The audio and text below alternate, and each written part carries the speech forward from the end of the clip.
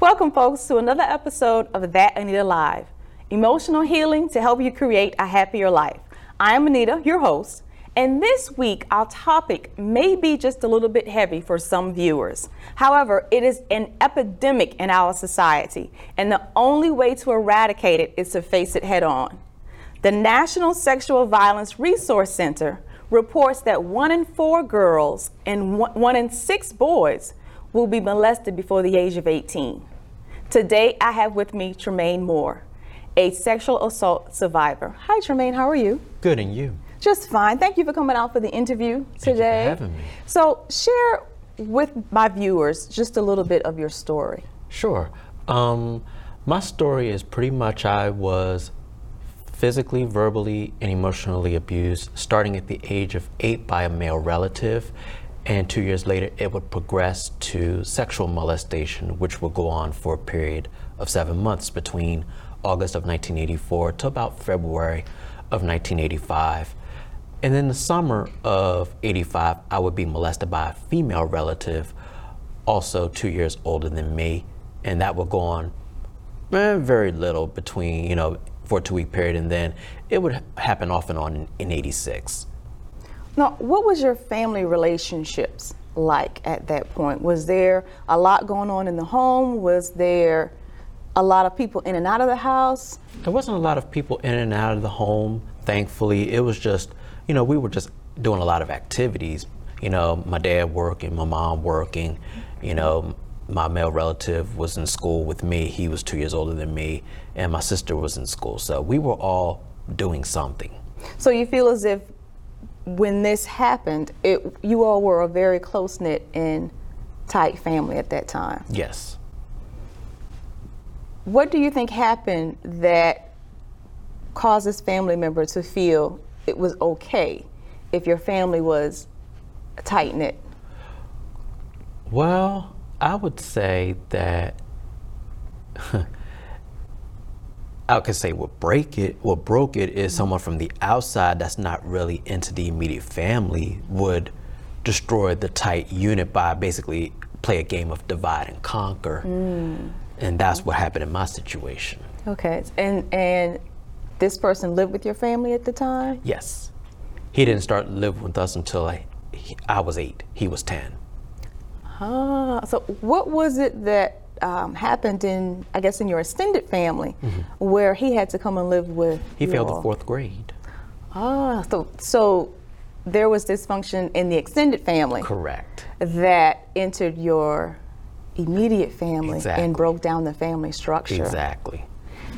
When you had the conversation the first time with your parents and where you expressed and you told that these things were happening to you, what was the reaction that you received? Well, bearing in mind I was also 10, going on 11, I did not tell them the whole story. I only told them that it only happened once out of fear of their reaction, because I was scared of my family, because I was always facing a belt for just about everything that I did, whether I was at fault or not. So I only told them part of the story, and they actually got it on the back end. I told a classmate, the classmate told everyone practically in my class, and then it would hit the principal, and then it would hit the family as a result. Okay, so your story came out in school first. Yes. How did the school respond? They were very concerned, thankfully, and you could say I sang like Luther when it came to the principal. This is pretty much what went down. So did the principal bring in a guidance counselor or a counselor to help with the situation? Surprisingly, no. The counseling didn't happen until after I did something wrong the following year. I could have been charged for molesting a girl, and I touched a girl's breast the following year, and they suspended me for 2 to 3 days. I was placed in group counseling, was placed on Ritalin, and they talked about transferring me to another school. So What was your relationship like with your father at the time? My dad and I were still close. I mean, that was my father. Thankful that I had him the first 38 years of my life.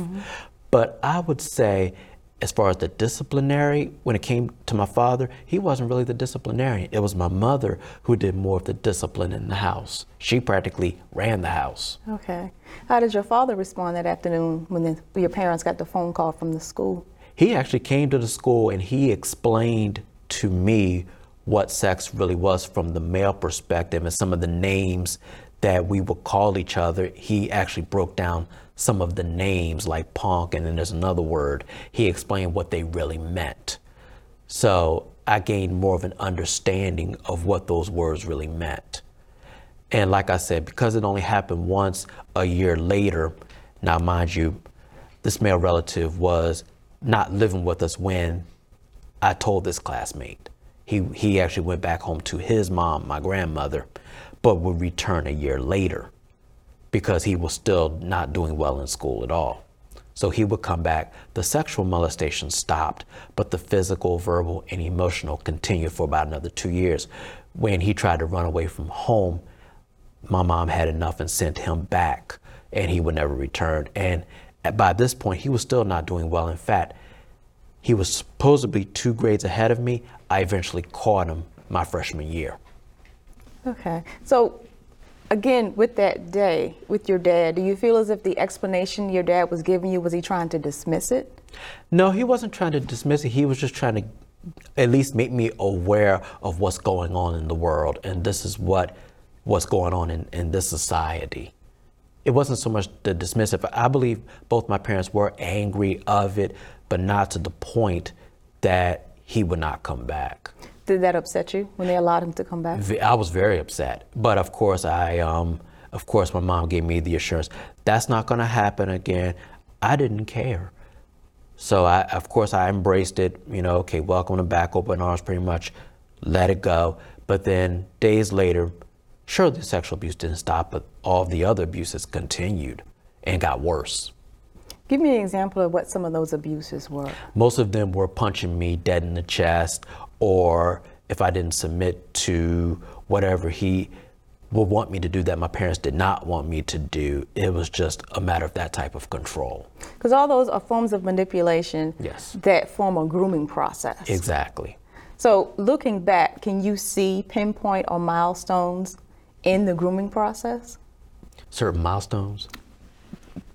Points where specific things happened and where you can say, okay, that's where the physical abuse started and my emotional self-esteem began to break down. Or this is where... Yeah, there were a lot of few milestones. I mean, the first thing is my uncle basically twisting my arm around or punching me if I didn't do something. I remember one time when my uncle came back, he would have me steal things from him from a store.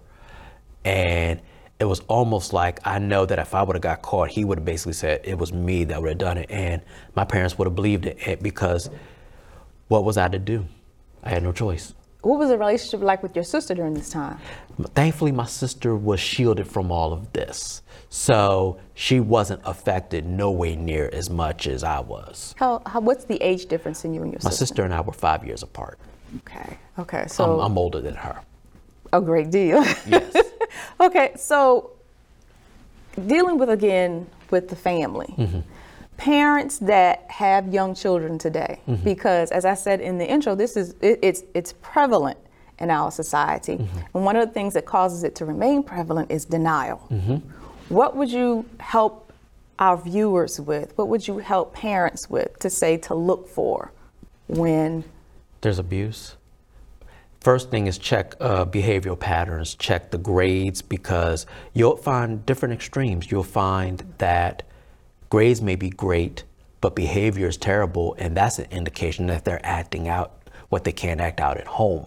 And that was actually true for me. So whenever I brought home a report card, my parents didn't overlook my grades, which were great. It was just the unsatisfactory behavior, and I was still punished for that.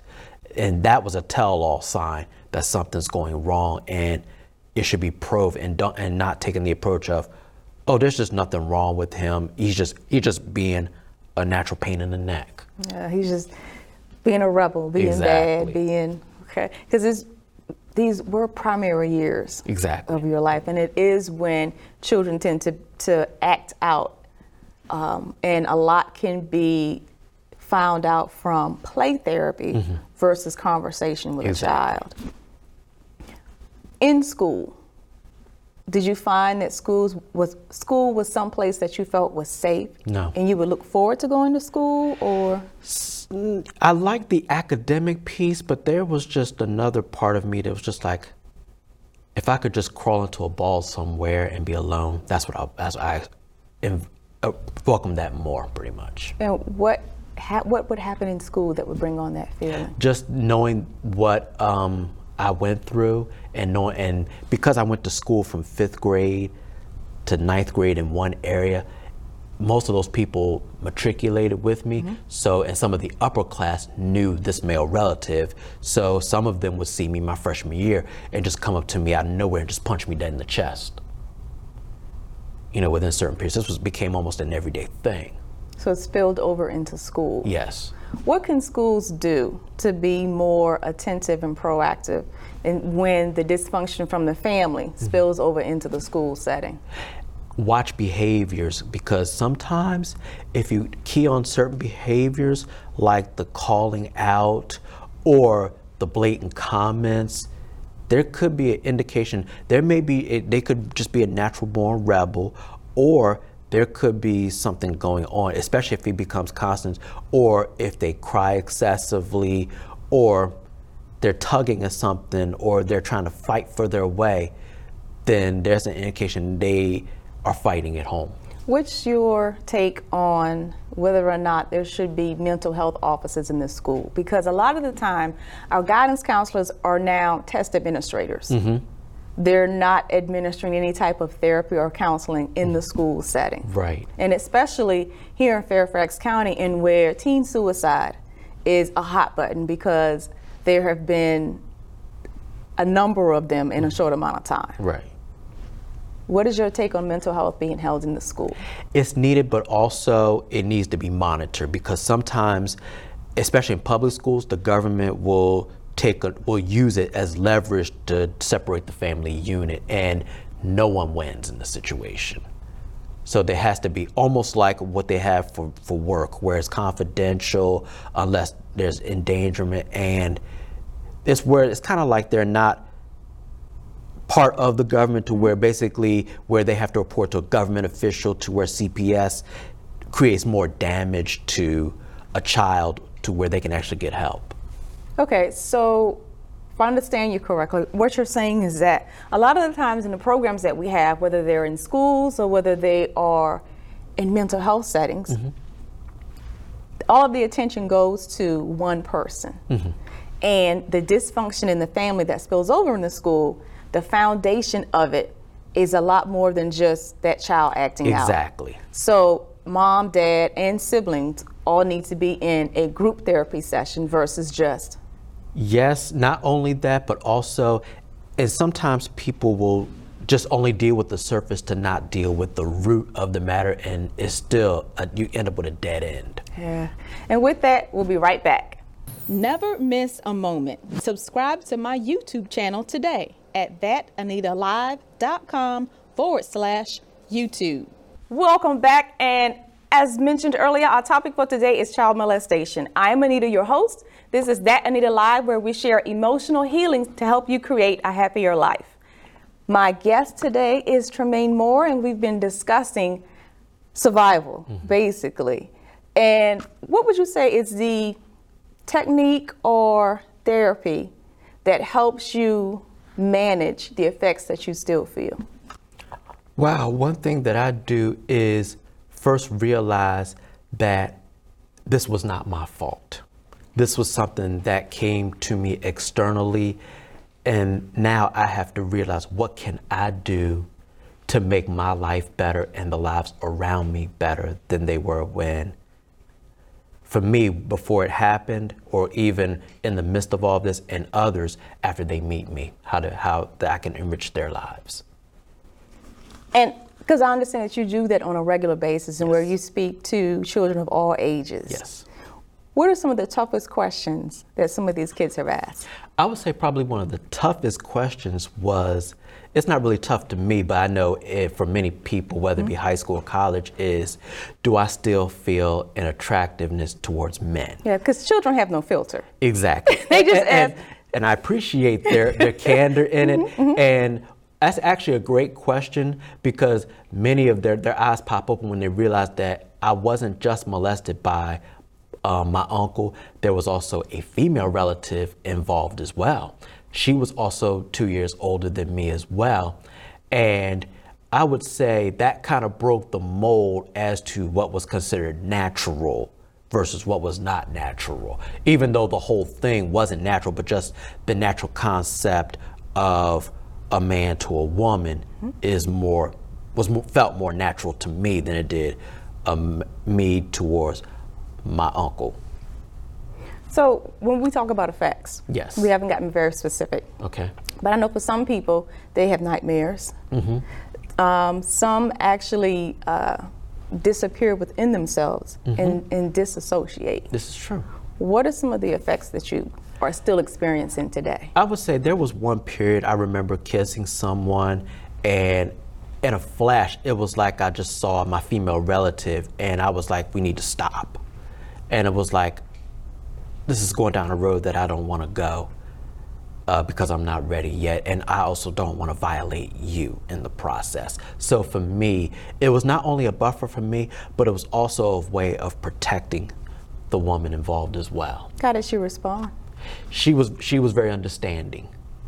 So that was very helpful. Yeah. Yes. To one, to be understood, two, to be heard, Right. and then three, not to be pushed away. Exactly. What are some of the toughest areas of your life? For a lot of my clients, it's holidays. Because they go home and sometimes they have to interact with or face the people that have mistreated them, Right. or violated them.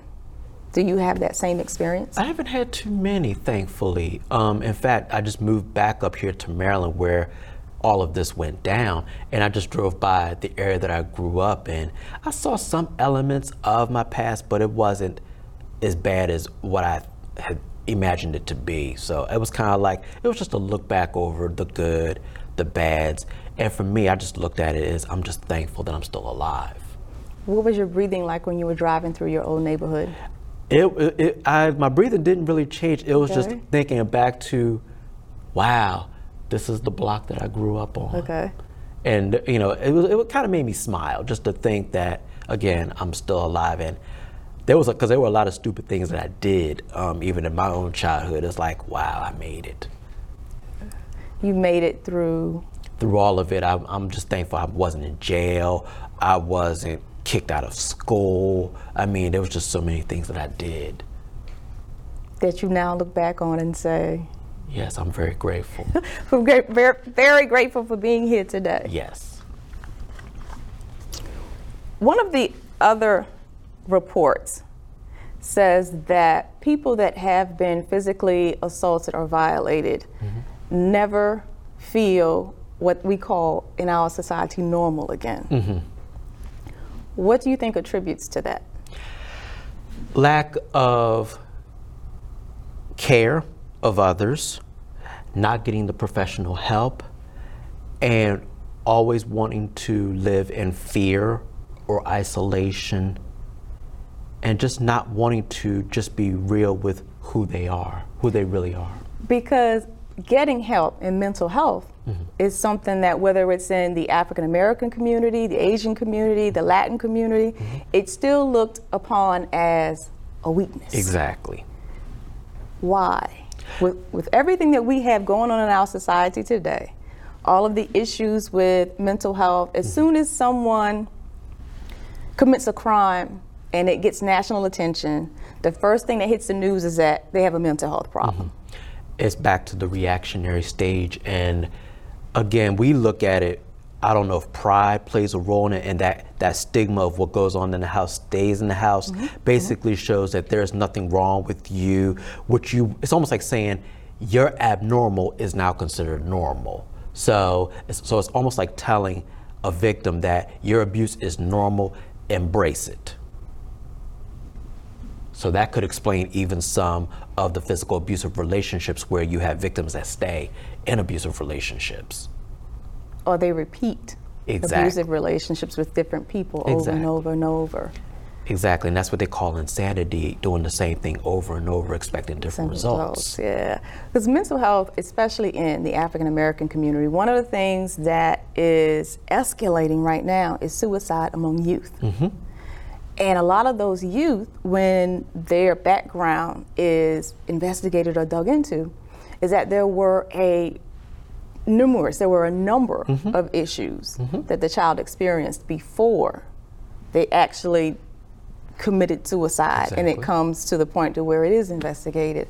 Why is it that you feel children of all are number one for being attacked by predators? It's really just a matter of predators are trying to find anyone whom they can groom. And I mean, this goes down to 2, 3, 4 years old. I knew a woman who was molested under the age of 5 by someone in her immediate family, and was passed to a sibling. And that was considered normal. And basically, the woman was told, you initiated it. And I had to explain to this particular woman, no one under the age of 5 could understand what sex is. So predators look for whomever is an easy target. And children, because they have sometimes no filters, they're naive to what's going on, they become easy targets, and they will believe any adult.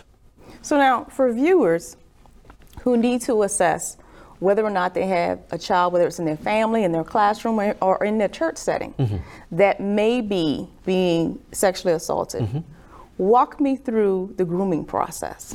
The grooming process is whether their attitudes change when they're around certain people. And one thing I had to say to people when I was being molested is check their grades, check their behavior in school, because most of the time, if they have to act a certain way around family members. I know I had to maintain a certain decorum around my family. I was pretty much afraid because my uncle had that much leverage against me, to where he could basically manipulate them to believe whatever he wanted them to believe, even though he was only a kid. So when I went through school, I acted out everything. So my grades were great. My behavior was atrocious. So whenever I brought my report card home, the grades weren't looked at. It was how many unsatisfactories I had in my behavior, and that's how I still got grounded. So there's either a flip, whether the grades will be terrible, behavior is okay, or vice versa. So when you start seeing varying patterns, there's an indication something's going wrong. And what could a concerned adult do? How could they address the child, even if it's a teenager? Right. How could they address them to try and get them to tell the truth?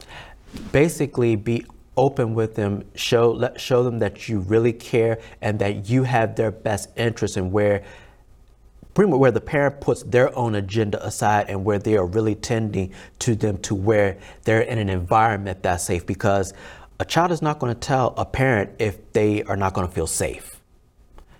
Where it is, and that's one thing abused people look for, is something safe.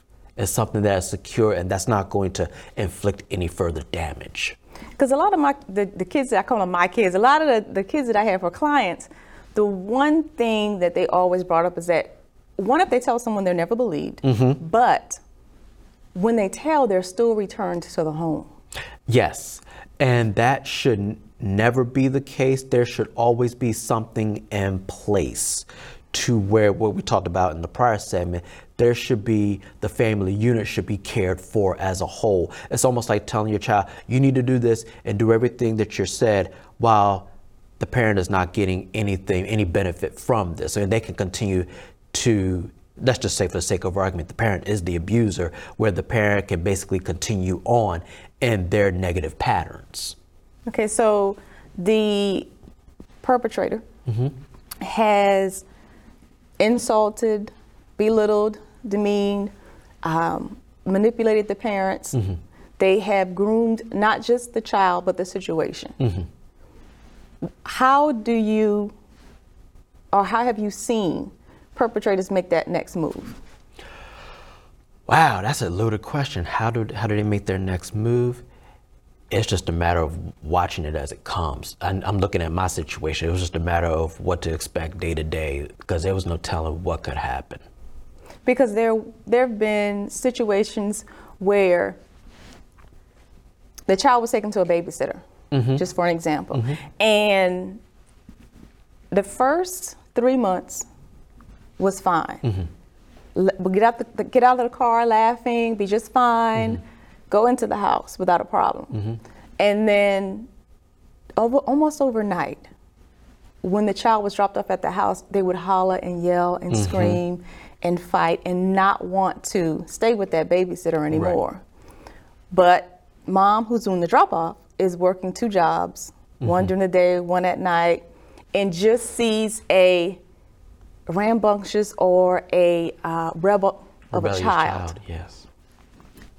What should a parent do in that case, and where they feel as if their back is up against the wall, but life comes to a halt when you have a child? And yes, I understand, and it's almost like, but you have to have a good balance. Is your job more important than your child? Yes, you are a provider, but your child has to be a priority, because if you focus on the job and neglect your child, the child will get worse, because that's going to be child neglect, and then CPS will come in and say child neglect, and the parent will still lose. So a parent has to count the cost.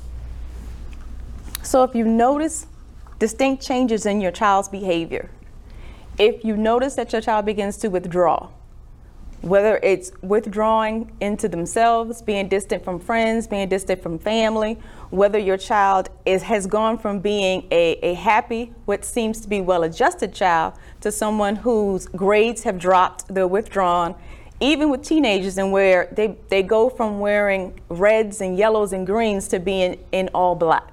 These are drastic changes in your children that you should pay attention to.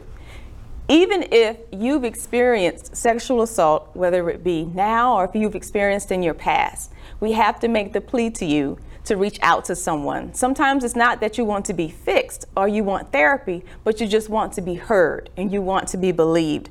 There's an 800 number that RAINN runs called 1-800-656-HOPE. That's 1-800-656-HOPE. That's 4673.